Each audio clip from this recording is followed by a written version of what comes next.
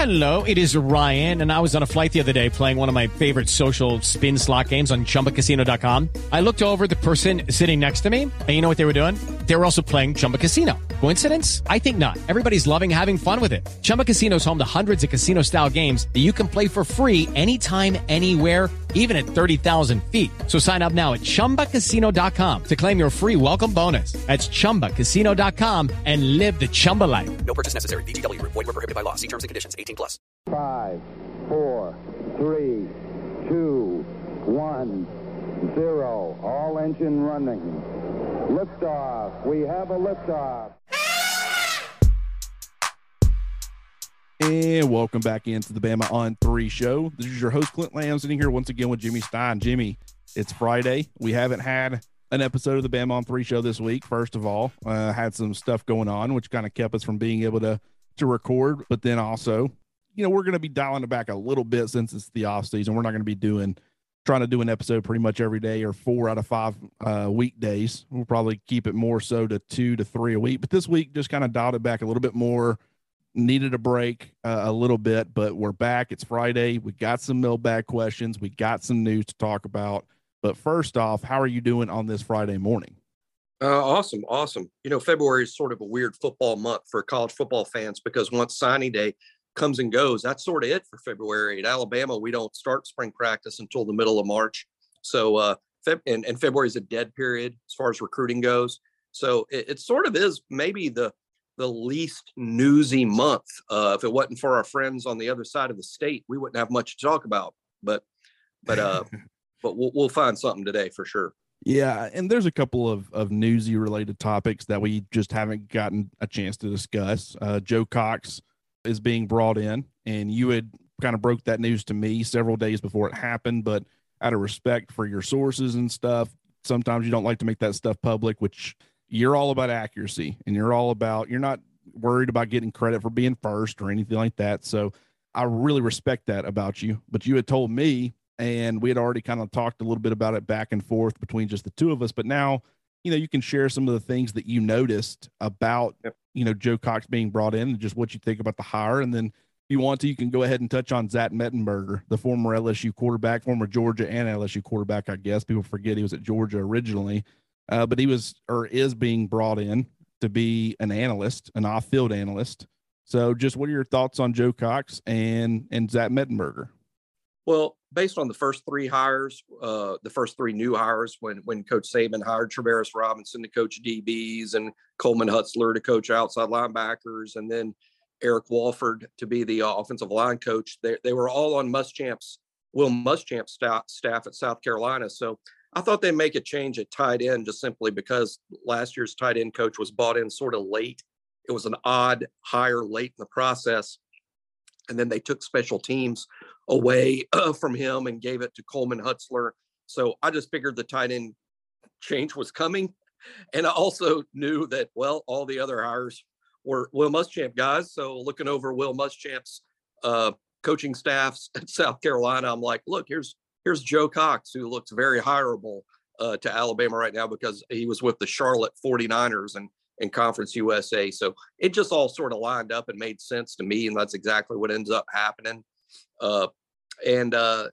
You know, in terms of the fit, I mean, we'll see. I mean, obviously Coach Saban had feels like coaches that worked for Will Muschamp and Will's system are very good fits to work for Nick Saban in Saban's system, because as we all know, Will Muschamp's, you know, his offense and defense is a carbon copy of what he had done when he worked for Nick. So that's been the hires. The only good, you know, I don't know much about Joe Cox other than he was a quarterback at Georgia. He was the quarterback right after Matt Stafford, you know, this weekend's Super Bowl quarterback. Joe Cox followed Matthew Stafford at Georgia as the starting quarterback. And as a coach, I don't know much about him, but he did, when he was at Colorado State working for Mike Bobo, he did locate, offer, and recruit Trey McBride to Colorado State. And for those people who geek out over the draft, like Clint and I do, you'll know the name Trey McBride. He's very possibly the number 1 tight end in this draft coming up in April. So the fact that Cox evaluated and recruited McBride to Colorado State. That's pretty impressive because obviously he wasn't a very highly recruited guy, but Joe Cox had an eye for talent, and now McBride may be the first tight end taken in the draft. Zach Mettenberger, the former LSU quarterback. Actually, this is fun. Zach Mettenberger was the starting quarterback for LSU against Alabama in the game of the century, the 2011 game, the 9-6 game. That was one of the most famous regular season games Alabama's played under Nick Saban. Zach Mettenberger was a starting quarterback for LSU in that game. Alabama yesterday announcing the hire of Zach Mettenberger to work at Alabama as an offensive analyst, joining the staff. Pretty interesting. Just goes to show it doesn't matter where they played or coached in the past. If Coach Saban feels they'll be an asset to the program, he'll hire them no matter where they played. LSU and Joe Cox from Georgia, Travaris Robinson, we just hired him. He's from Auburn. Doesn't really matter as long as Coach Saban feels like they're good fits. So yeah, it looks like our staff is pretty complete for this upcoming fall. I don't anticipate any more changes myself, Clint. Not even with Bill O'Brien. I think he's going to stay in Tuscaloosa and be the offensive coordinator again. I'm personally happy about that myself. I know some Alabama fans aren't the biggest O'Brien fans. I am. I think he's responsible for the quarterback position. All his guy did was win a Heisman Trophy. So I'm cool with O'Brien remaining as offense coordinator, and I think the staff is set for the season. There's something to be said about having continuity with your coaching staff, and especially at your coordinator positions. And you're keeping Pete Golding. I think fans are finally starting to come around on him. What I want Alabama fans to do is to apply the same thinking. At least imagine this idea of what did you think about Pete Golding last year and the year before? Is he starting to grow on you? Is he starting to improve? Bill O'Brien can do the same thing. Don't completely abandon the idea of Bill O'Brien based off of one season, and a season in which Alabama went to the national championship. And really, for a majority of the season, it was the offense carrying the defense. And of course, the defense continued to get better. Pete Golding continued to get better and evolve and really learn the personnel that he had and how to utilize them correctly. And so that side of the football definitely caught up, but the offense was really what was keeping things ticking. And like you said, you had a Heisman winning quarterback in Bryce Young. So the fact that they might keep him for a second season, I think that's important. You don't have to spend the spring inserting or implementing a new offense. It is mastering the offense. It is finding the right personnel to fit it. And I think that Bill O'Brien, what people don't understand, when Steve Sarkisian, who was considered a very good offensive mind, when he left Alabama unexpectedly after he called the national championship game, the 2016 season, I guess it was the 2017 national championship, he goes to the Atlanta Falcons unexpectedly. And then he fails miserably there. And a lot of people's like, man, this guy's terrible. And then when he comes back to Alabama, a lot of Alabama fans were upset with the hire. What people don't understand about that is he had gone to the Falcons, and based off of what Kyle Shanahan had done with Matt Ryan and the play action pass and the way that was where Matt Ryan had kind of shined, Steve Sarkisian was asked to change his ways to fit his quarterback. It wasn't Matt Ryan having to change anything. They wanted to keep him comfortable. That made Steve Sarkisian uncomfortable. If Sarkisian would have stuck around longer with the Falcons and not come back to Alabama, I think you would have seen him continue to get better because he would have got more comfortable in what he was doing. And I think that you'll see that with Bill O'Brien. Bill O'Brien was the one that was brought in, and he said, hey, you're changing. We're not changing. The offense is kind of staying the same. You got to adapt. And I think that takes a little bit of time. Even a great offensive mind, that one of the best offensive minds or best offensive coordinators that Alabama's seen in the history of its program, that was a guy who went somewhere, had to change his ways, and his play calling and stuff suffered a little bit. So it's kind of expected. Give him a little bit of time. I like that Alabama is probably going to retain him, and I think that fans need to be on board with that. As far as Joe Cox, like the hire, Nick Muse was the tight end for South Carolina while he was there, a pretty big part of the offense. Like you said, Trey McBride there with Colorado State, helping get him in there. That was huge. Zach Mettenberger. Now, granted, was he the starting quarterback for the game of the century, or was he just at LSU? Or was it was it Jordan Jefferson? No, he was the starting quarterback in the game of the century.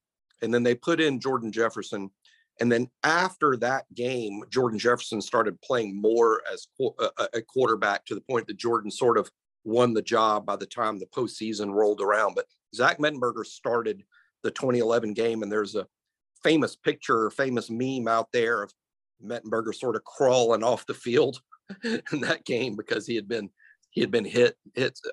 But maybe that was I think you're right. Jarrett Lee, I thought, was the quarterback. Jarrett Lee was 2011 and Mettenberger was 2012. 2012 and 2013, and had a pretty decent career there with LSU. I mean, he ended up going in the sixth round of the Titans, which didn't drafted high, but as a rookie, he ended up started some games the next year, and then they had the chance to take Marcus Mariota, and everybody questioned, what should they do? Should they take Mariota, or should they stick with Zach Mettenberger, trade down? I think Chip Kelly and the Philadelphia Eagles at the time were really wanting to get Mariota and really wanted to trade up, and people thought build around Zach Mettenberger, and they chose to go with Mariota, and Mettenberger kind of fell off the map. He played in the AAF. He played, I think he was with like the spring league or whatever, and now he's getting more into coaching. He was an offensive coordinator for a high school there in Tennessee. I think a couple of different places, at least an assistant coach at 2 different high schools in Tennessee over the last couple of years. And now he's wanting to make that next step or take that next step to get into the college game. What better place to do that than Alabama under Nick Saban? So had a good career there at LSU, but I can completely understand, man, back then he had gotten to LSU, by the way. He was already there. He was on that roster. He was at Georgia in 2009, got arrested for, a violation, or not arrested, got kicked off the team. I want to clarify that. Got kicked off the team for a violation of team rules. Ended up going the JUCO route for a year, and then he ended up at LSU for 11, 12, and 13, if I'm not mistaken, and started the last 2 years. So I can understand where you got confused, because back then it all runs together. Yeah, I butchered when he started for LSU. That's right. It was 2012 and 2013, not 2011. But one thing I do know about him that is right in terms of crazy Mettenberger trivia, his mother was Mark Richt's secretary at Georgia. Wow. That's why at Georgia. And that's why he technically lived, right outside of Athens. That's where he was from. That makes sense. Yeah, his mom worked for Mark Richt in the football building, and then he would eventually get kicked out of Georgia, which must be hard to do when your mom works for the head coach. But yeah, obviously turned things around, and all things considered, had a decent NFL career, or a decent NFL experience, at least for a little while. And now will be an offensive analyst for Alabama. And it's actually, it's actually a bigger job than some people know. And it's valuable, or Alabama wouldn't do it. 100%. And, we saw AJ Millie, the former UNA quarterback, he was there as an analyst. He got hired away. Rob Ezel there for a while. I think he's kind of working his way up. But there have been plenty of guys who have started off as analysts who end up working their way into being position coaches. I know that Rob ended up leaving to become, I think, the tight ends coach at South Alabama. He was actually the quarterback of my high school team when we won the state championship back in 2006, I guess. So know Rob pretty well. And, he's doing good things there at South Alabama. And I know that he does that great impression of Nick Saban that kind of got him famous back in the day. But his similarities to Nick Saban go way beyond the confidence in himself. It's not quite cocky, even though I think in some ways some people would view it as cocky. It's more just this super, very attention to detail kind of guy, very confident in himself and his abilities. I think he'll end up being a very good college football coach down the road. I know he's only in his early 30s, but he's starting to work his way up and do some good things. But Zach Mettenberger, he's taking a route that could end up paying dividends for him, as far as, like I said, if you're trying to kind of break into the coaching ranks. I remember, speaking of that 2006 state championship team, of the year before, they had went deep in the playoffs. My high school team had the defensive coordinator, David Reeves. He ended up leaving. He was a great defensive mind, ended up leaving Athens High School to go be a GA with a couple of kids and a wife at Alabama under Nick Saban right after he got to Alabama.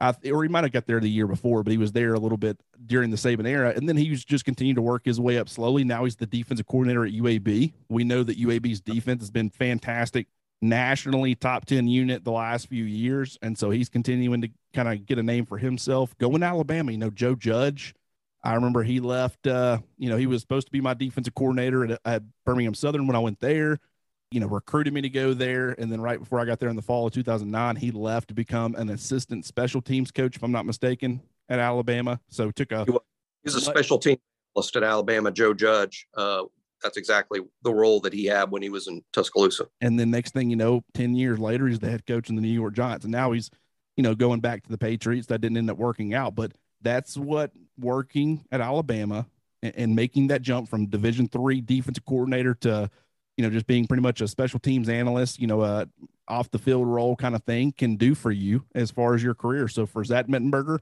thought it was a good call. And, I think he ends up working out pretty well. Another thing I want to touch on very quickly before we get to just a couple of mailbag questions. Alabama had 11 players invited to the combine. I thought that was pretty big. Pulling up the list now as far as which players it ended up being. So we do know that it was Christopher Allen. He was invited. Jalen Armour-Davis, Slade Bolden, Christian Harris, Josh Jobe, Fedarian Mathis, John Mechie, Evan Neal, LeBron Ray, Brian Robinson, and Jameson Williams. So in my opinion, now it's unfortunate Jameson Williams is probably not going to get to do a lot because of the injury. John Mechie's not going to be able to do a lot. Really think I would have loved to have seen where Jameson Williams' true speed was at. Would love to see John Mechie run because I think he's faster than people give him credit for. But those are two guys that I feel like could have, Jameson Williams has already helped himself plenty, but John Mechie, I feel like could have helped himself. I think probably of those players, the one that's going to be able to help himself is Christian Harris. I think athletically, him testing, I think he's going to do pretty well. I would not be shocked if he went from being like an early day 2 pick, which is where I currently have him pegged, to being like a Patrick Queen type of player where he sneaks into the back half of the first round, like Queen did, the former LSU linebacker a couple of years ago, who now plays for the Baltimore Ravens. But at the very least, I think he's an early second round pick and going to be a great player. But just what are your thoughts on some of those guys getting invited to the combine, and what do you think they can do as far as, we're going to get into the scouting and all that stuff a little bit later on, but just what are your general thoughts on those 11 guys? Well, first of all, several of them are hurt. So let's see who's healthy and who can really run in Indianapolis. As you said, there's no way Mechie and Jameson Williams will be able to participate. But what about Josh Jobe? What about Jalen Armour-Davis? What about Christopher Allen? Are they healthy enough to participate? So that's kind of my first question, is who will actually be a full participant? And secondly, the next thing is who can really help themselves. And I agree totally. Christian Harris is a guy that could really move up if he tests well, and I suspect that he will. And I think the most fun thing to do, and we'll get this going on the On3 board. I doubt we'll actually wager because our On3 bosses won't like that very much, but it will be fun. I think the funnest part of the combine will be guessing Slade Bolden's 40 time. And I say that just because, I'll have my own guess. I can imagine that if we're doing a guess the Slade Bolden 40 time down to the 100th of a second, not just 4.4, but 4.48. I think with Slade, Clint, you would have guesses that would be as fast as 4.4, and you would have serious guesses that would be as slow as 4.8. You would get a really wide variance of guesses, which would make that fun. Most of the time we have a pretty good idea going in what someone's going to run. I think with Slade, you're going to get a wide variance of guesses. So we'll definitely do that on the On3 board for Slade's runs. So I think and he's a guy that's going to really help himself. If he shows up and runs well, if Slade runs up and is running in the 4.5s, which is what I actually think he's going to run, somewhere in the 4.58, 4.59 range is what I would get. Same spot. Yeah, about 4. I mean, if I have to be that specific, I'd go about 4.58. But if he does run that well, I think he clinches a day 3 selection, which is where he should go. But I think there's always a possibility he wouldn't be drafted. If he does run a 4.71, he's not going to be drafted at all. So it is big for Slade. I think he can lock himself down as a guy that is going to go on day 3 if he runs well. Man, I'm right there with you. As you were talking, and I do think we should do that. It doesn't have to be any sort of betting, but just who can guess the closest 40 times for, some players, whoever ends up participating in running. And Slade, as you were kind of talking about that, I was thinking I'd probably say 4.57, 4.58, 4.59, somewhere in that range, which, you know, I think would be a pretty good time for him. I think some people might be a little bit surprised that he's that fast. Now, granted, that's not blazing or anything, but for what he's asked to do, you know, short to intermediate stuff, more quick than fast, I guess is the way to put it. But yeah, you know, looking at some of these other guys, I don't think I think Fedarian Mathis is going to be a 10-year NFL player. I really do. He's a great against the run. He's a good enough interior pass rusher. He is, you know, 6'4", 312 pounds. So from a size standpoint, definitely checks all the boxes. Fun personality, definitely has that leadership ability, but he does it in a fun way. I just don't think that he's going to go to the combine and like blow them away athletically enough to be able to become like a first round pick. But I think fits right along in there with the A'Shawn Robinsons and the Deron Reeds and the Dalvin Tomlinsons of like a second round pick who ends up being a very good, you know, A'Shawn Robinson is about to be playing in the Super Bowl this weekend. And down the stretch, he's maybe been one of the Rams' best players. And he really only plays on early downs. He's more of a run stopping defensive lineman. He did not even offer as much from a pass rushing perspective as Fedarian Mathis. But I mean, he's been playing great football. They've got Von Miller. They've got, you know, Aaron Donald, who is the best player in the NFL, in my opinion. If you take glory or, you know, the glory positions out of it, as far as, you know, quarterbacks, you know, people always want to give them the label. I think the best pure player in the NFL right now is and has been Aaron Donald. And, you know, A'Shawn Robinson has done a great job playing alongside him and really allowing that Los Angeles defense to be one of the top run stopping defenses in the NFL. But Fedarian Mathis, really like him. Just don't think a combine type of setting. In the interviews, I think he crushes it and blows it away. I think teams are going to love what they hear from him. From an athletic standpoint, don't think he's going to do anything to really solidify or improve his draft stock. I think he is what he is, which is a very good player who's going to start in the NFL for a long time. Evan Neal, we've been talking about him, you know, potentially being the number one overall pick. You've been talking about that for a while. You were talking about that, from what I saw, a lot sooner than pretty much any of the big NFL draft experts. And so I'll give you credit for that. There's not a quarterback up there at the top, and the Jaguars already have their quarterback.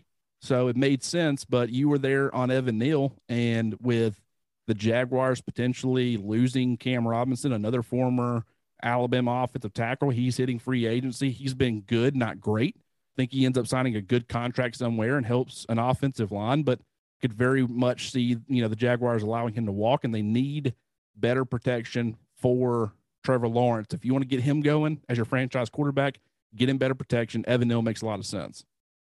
Yeah, I would say today, I think Evan Neal has a really good chance of going number one. What I didn't see, well, I would say what I didn't see, what I didn't really anticipate, I think there's going to be legitimate discussion between now and the end of April as to whether Evan Neal's the best tackle in this draft. And that's fair. And, you know, when you're talking about that level of investment, these teams have to be really sure. And Charles Cross from Mississippi State, who was a 5-star like Evan Neal and a great player in Starkville, and the big kid from NC State, I'd butcher his name, or I'll be better at saying his name before the draft. But the kid with the name from NC State, I think there will be some discussion as to who's the best tackle. But as of right now, I suspect whoever the Jaguars convince themselves is the best tackle between now and April will be the first pick. Because there's just not a quarterback this year that's worthy of being selected that high. And I don't see anybody trading up to get the quarterback. I think the Jags are sort of stuck with that first pick, and it's going to be either Evan Neal, Charles Cross, or the NC State guy, as I'll refer to him until I'm comfortable to say the name. Yeah, I think it's Iquem Iwanu. That's the way that. Look at well, that's the way I've been pronouncing it. Yeah, I think we all know I'm pretty terrible at pronouncing names, but I mean, it is, yeah, that's what you're going. Yeah, that's what I'm going with, and hopefully it's right. I don't mean to be disrespectful if it's wrong, but yeah, Evan Neal. I mean, I think he definitely could survive at left tackle. I think naturally, you know, the player that I've compared him to since high school is Orlando Brown Jr., but I've always said he's a more athletic version, because Orlando Brown, while he was at Oklahoma a few years ago, he just used his natural length and size and arm length, you know, tree trunks for arms. It really allowed him to be able to handle speed off the edge, even though he wasn't a top tier athlete. And then he gets to the combine, he runs like a close to a 640 or something. I think it was like anywhere from a 5.5 to a 6 flat 40, somewhere in that range, which is pretty slow. That caused him to drop to the third round. The Baltimore Ravens get him. They plug him in at right tackle because they already have a left tackle in Ronnie Stanley. He ends up performing extremely well. Ronnie Stanley gets hurt. They shift Orlando Brown over to the left side. That's where he wants to play. That's where his dad played, and that's where he wanted to spend his career. So when Ronnie Stanley came back, he, wanted out of Baltimore because he didn't want to go back to right tackle. They traded him to the Kansas City Chiefs, and he's done a really good job for them on the left side. Evan Neal, he's that guy with the size, but he brings a lot more athleticism to the position. And, I was watching this tape quite a bit this past week. With him, I did notice that he was fine, and he's going to be a dominant run blocker wherever you put him. And I think he could play 4 of the 5 offensive line positions: right guard, right tackle, left tackle. The only spot you're not going to put him is center. But I felt like, especially in his pass sets, he looked a lot more comfortable getting out of his pass sets playing on the left side, probably because that's where he had played for most of his career. And then he goes to guard where he's playing in the phone booth, gets kicked out to right tackle his next year.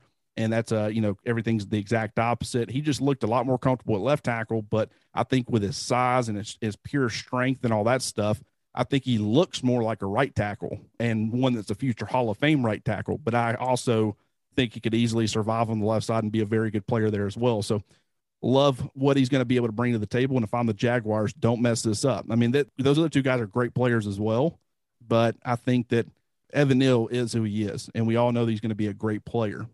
Now we'll get to the mailbag portion of the episode, and we'll try to keep it as short as possible. We'll start off with Shelly on Twitter, and she asked, how do you see the backup quarterback position shaking out between Ty Simpson and Jalen Milroe? I think Simpson is talented enough to come in and beat him out. I think he is too. I'm very, very high on Ty Simpson and very high on Milroe. Slightly higher on Ty in the long run, in the long term. In terms of the backup quarterback this fall, I see it a couple of different ways. Obviously, Bryce is your starter, but this is probably the end for Bryce. He's expected to go pro after his junior year and be a high pick in the draft. So this will probably going to be it for Bryce. And for that reason alone, you need to play the number 2 guy. So you at least go into the following season with someone with some experience. So I think if Ty ends up moving ahead of Milroe, that we'd see him quite a bit. What I hope it plays out this way. Look, you can play guys now in 4 games and still retain their red shirt. It seems to me that it would be very smart if you could pick and choose the 4 games Ty will play, and then Milroe be the number 2 guy for the other games. That way you can potentially retain Ty's red shirt.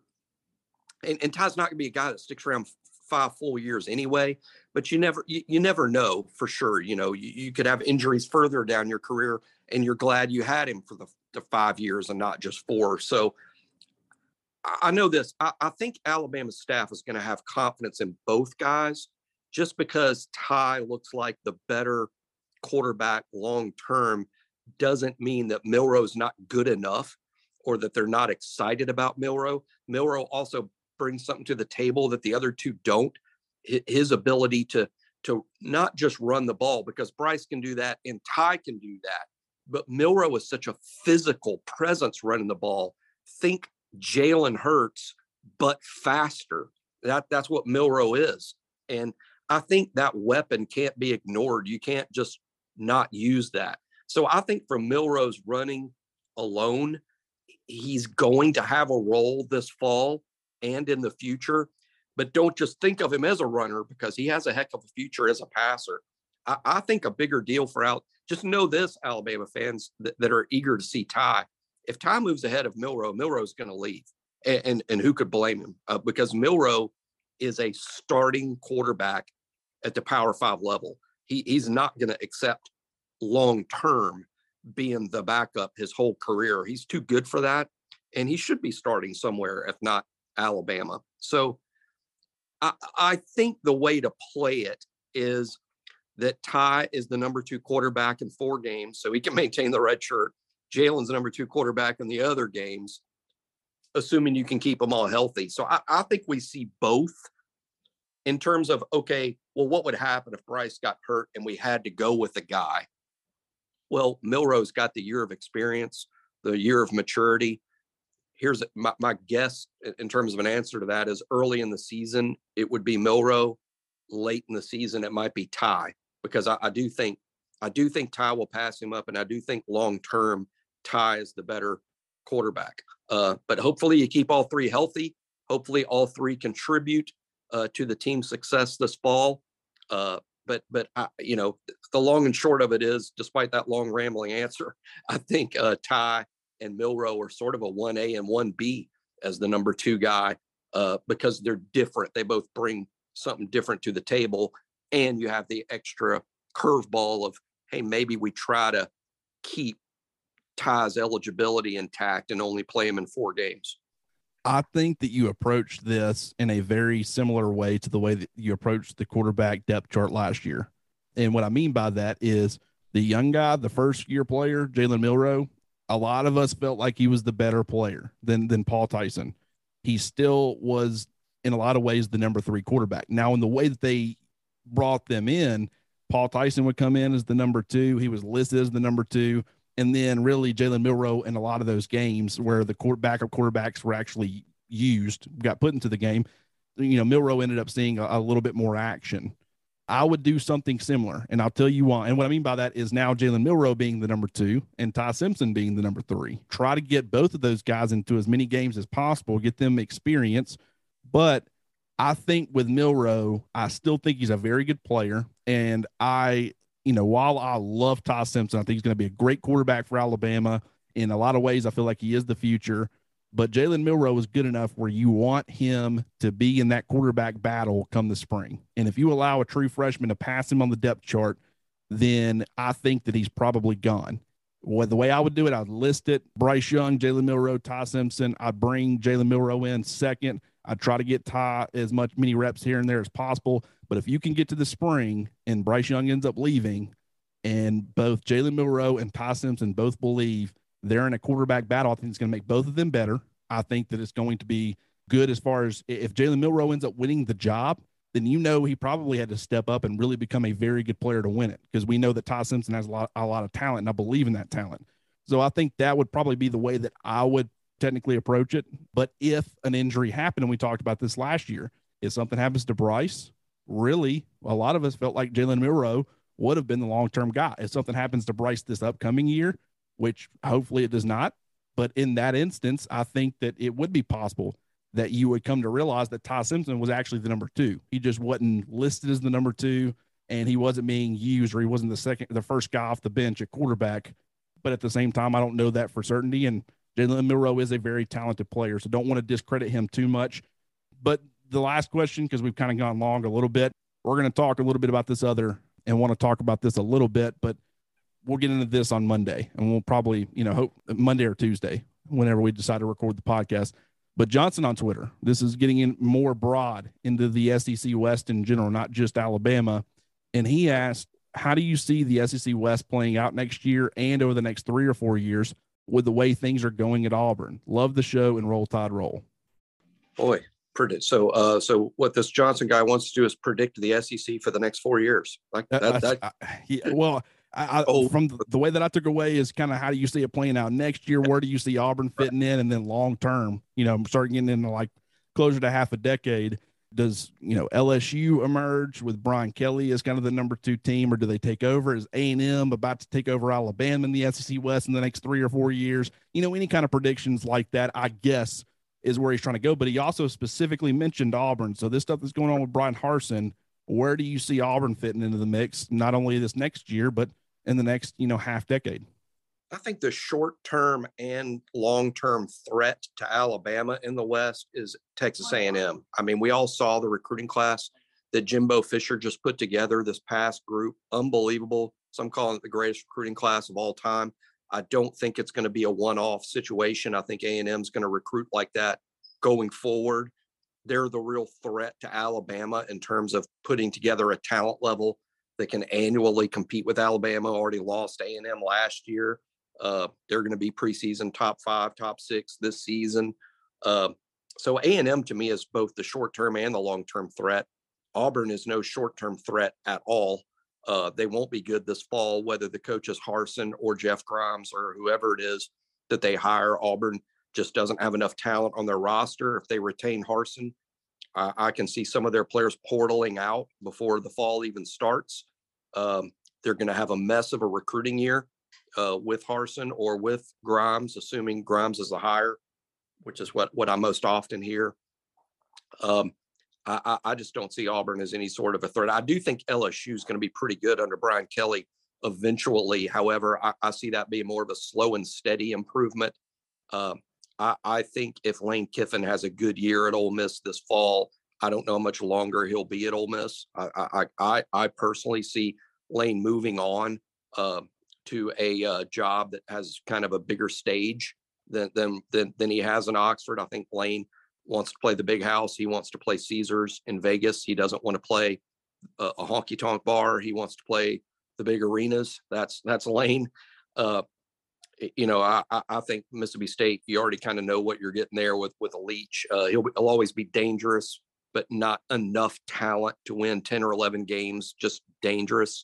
I do like what Sam Pittman has at Arkansas. They'll be very good this fall. They'll be a in vogue top 10, top 15 pick. And I can see them living up to that this year. Long range depends on, can he recruit at a higher level than he's recruiting right now? For him to maintain Arkansas as a really, good winning SEC West program, he's going to have to recruit better than they have been so far. So that's a little bit of a question mark to me. But in terms of a threat to Alabama, it's Texas A&M. And in terms of what's going on at Auburn, I see a short-term disaster and a long-term question mark, depending on who they hire to replace Harsin, whether they're hiring that guy in the next few days or after this season. That guy will be cleaning up a mess. Think about how we were going to view the SEC West before all this stuff went down with Brian Harsin, or at least the way that I was viewing the SEC West. You got Nick Saban in Alabama. They're not going anywhere. You got Texas A&M, who I don't care what Jimbo Fisher says, they're using the deep pockets to help build a program, which is totally fine. It's legal. That's not a problem, but they are going to be in the mix. You got Brian Kelly now at LSU. So you've got the combination of in-state recruiting, the brand with LSU with what is considered to be one of the better coaches in college football. You've got Ole Miss and Lane Kiffin. Right now, they're really having to target the transfer portal. They did finish with a top 25 class, but they're having to really hit the transfer portal, and they're utilizing that really well with Zach Evans and Jackson Dart and Michael Trigg and, some other players. They've really filled out, some holes on their roster, especially offensively, through the transfer portal. But with Lane Kiffin calling the plays, with them being able to bring in experienced players to kind of, if they have another good year there in Oxford for the second straight season, I think more high school recruits are going to want to start going there. And so I think from, that side of things, the more long-term players will start to creep into Oxford and they'll be able to remain relevant. We talked about Arkansas with Sam Pittman. They're doing a great job of utilizing the transfer portal. They're doing a great job of recruiting. Sam Pittman gets the most out of his guys. His players love playing for him. He's done a great job of accumulating a coaching staff, a good coaching staff, and retaining that coaching staff. And so they're going to be a problem not only next year, but I think in the next 3 or 4 years, like was asked.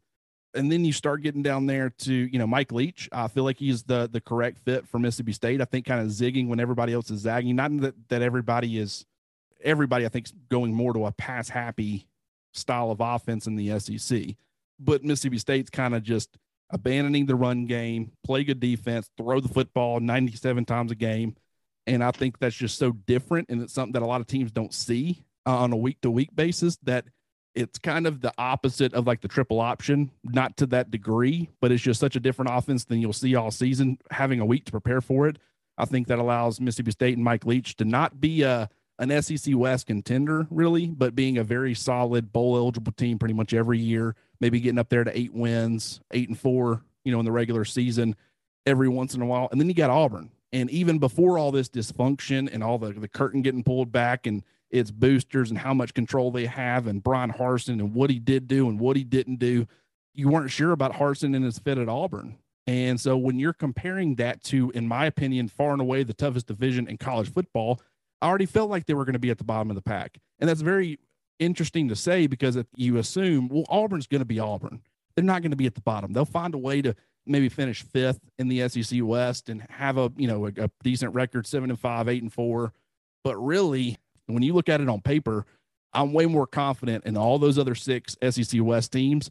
I think they have the right coaches in place. But now, whether they get rid of Brian Harsin or they don't, I think recruiting is going to suffer from this whole debacle more than it already was. Transfer portal players, guys are going to be second guessing themselves as far as wanting to transfer to Auburn. You got guys who are going to be wanting to get out.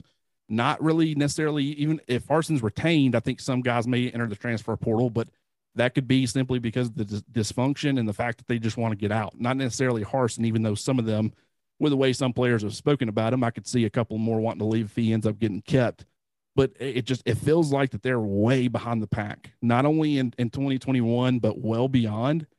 I think with the way that things have gone and the meddling that's happened, in a lot of ways, boosters and stuff have kept Texas from getting back to being one of the top programs in the country. We'll see what Sark can do with them, if they'll give him the ability and the kind of space to build that program. For Auburn, their boosters are not doing it. They don't want him. I think he's a lame duck coach. I don't think that they can afford to pay him the $18+ million to get rid of him. So while I've heard, a lot of people say that it's imminent that he's going to get, relieved of his duties, I'm not buying that. I haven't been buying that, unless they can find cause or unless he's willing to take less money, which he's not going to do, especially if he feels like he's innocent of any sort of wrongdoing and there's nothing to discover behind the scenes that he's done wrong. So he's going to be there, but we're all going to there, and they'll play nice on the surface and say, "Oh, we believe in this guy. We're going to." If you could get rid of him, you could, but you can't afford to, and everybody knows that. So it's unfortunate because you kind of want that, and some Bama fans just want to watch the plains burn. That's the whole. They're totally fine with that. I want Tennessee to be good. I want Auburn to be good. I want it to mean something when Alabama is going into the Iron Bowl and they beat Auburn. I don't want it to be, well, they're 5-6 going into this game. They're going to destroy them. They're 28-point favorites. That's not fun to me. It's whoever wins this game is going to the SEC championship. Those are the kind of games that I enjoy. So it's unfortunate. At least Tennessee is heading in the right direction. So we'll probably just swap out the competitive nature of those two rivalry games in LSU with Brian Kelly. I could see him making some comments and getting kind of the rivalry going between Alabama and LSU a little bit more. So maybe we'll at least get to replace it on that front, but just, it's unfortunate where the Auburn program is heading. And the West, the way I see it playing out, Alabama, A&M, and then depending on what happens with the Ole Miss, LSU, Ole Miss in that next tier, along with Arkansas, really, I would say Alabama tier 1, A&M tier 2, LSU, Ole Miss, and Arkansas all right there together in tier 3. And any of those 3 teams could creep up into tier 2. And then you got Mississippi State in its own tier, and then you got Auburn in the bottom tier in its own. I wouldn't even put it in there with Mississippi State. So that's my thoughts on it. Jimmy, do you got anything else before we hop out of here? No, we're sort of on the same page, especially in the short term. It's college football can change so quickly. The transfer portal has changed how quickly you can build a contender. It used to take 3 recruiting cycles to change out your roster. Now it's only 1 or 2, because you can just radically change how good you can be by just bringing in 10, 12 guys from the portal. For instance, Ole Miss looked dead in the water to me after this past season. I felt most of Ole Miss's offense, which made them dangerous, had left, and they didn't have much. And then Lane went in the portal and basically completely replenished their offense. That's just modern today football. So it's just kind of hard to predict 4 or 5 years in the future. But for today, exactly as you laid out, I think Alabama 1, A&M 2. This upcoming fall, I like Arkansas at 3. Maybe Ole Miss at 4, LSU 5, Mississippi State 6, Auburn 7. That's Love just that order. In that order. And that's just how I see the league kind of going forward. And as for what 5 years from now will look like, I don't know, because 5 years ago was 2017, and I don't think in 2017 we saw Texas A&M legally spending $20 million on a recruiting class. So I don't want to predict what 5 years from now will look like nobody knows. Well, and first of all, I completely agree with that order for the 2022 season. Right. As far as the finish, I think you're spot on there. That's probably how I would rank them as well. But we also got to remember 3 to 4 years, it probably doesn't matter. Does it, Jimmy? I mean, with Oklahoma and Texas coming into the SEC, is the SEC West even going to exist in 3 or 4 years? You know, and when you bring them in, is Auburn going to get shifted to the East? You know, I mean, how are things going to get shaken up? Is it going to be a pod system? Is it going to be 4 divisions? So 3 to 4 years, I can take these programs and say, where do I think they're going to be? But I can't tell you how the SEC West really is going to be, is going to look, because it might not exist, and we don't know who's all going to be in the SEC West. So that's another aspect of this to consider. But Jimmy, great stuff, man. As always, great insight. Really appreciate you hopping on here with me. We'll be getting to more questions next week. I got a really good one that I wanted to talk about today, but it's just, I think it's going to take a little while to discuss. But then we also got some other really good ones as well. We always do. But Jimmy, I appreciate you hopping on here with me, and we will talk again soon, brother. Hey, looking forward to it. Absolutely. All right. This has been another episode of the Bama on 3 show, and I'm your host, Clint Lamb. Judy was boring. Hello. Then Judy discovered ChumbaCasino.com. It's my little escape. Now Judy's the life of the party. Oh, baby, mama's bringing home the bacon. Whoa, take it easy, Judy. The Chumba life is for everybody. So go to ChumbaCasino.com and play over 100 casino-style games. Join today and play for free for your chance to redeem some serious prizes. ChumbaCasino.com. No purchase necessary. Void where prohibited by law. 18+ terms and conditions apply. See website for details.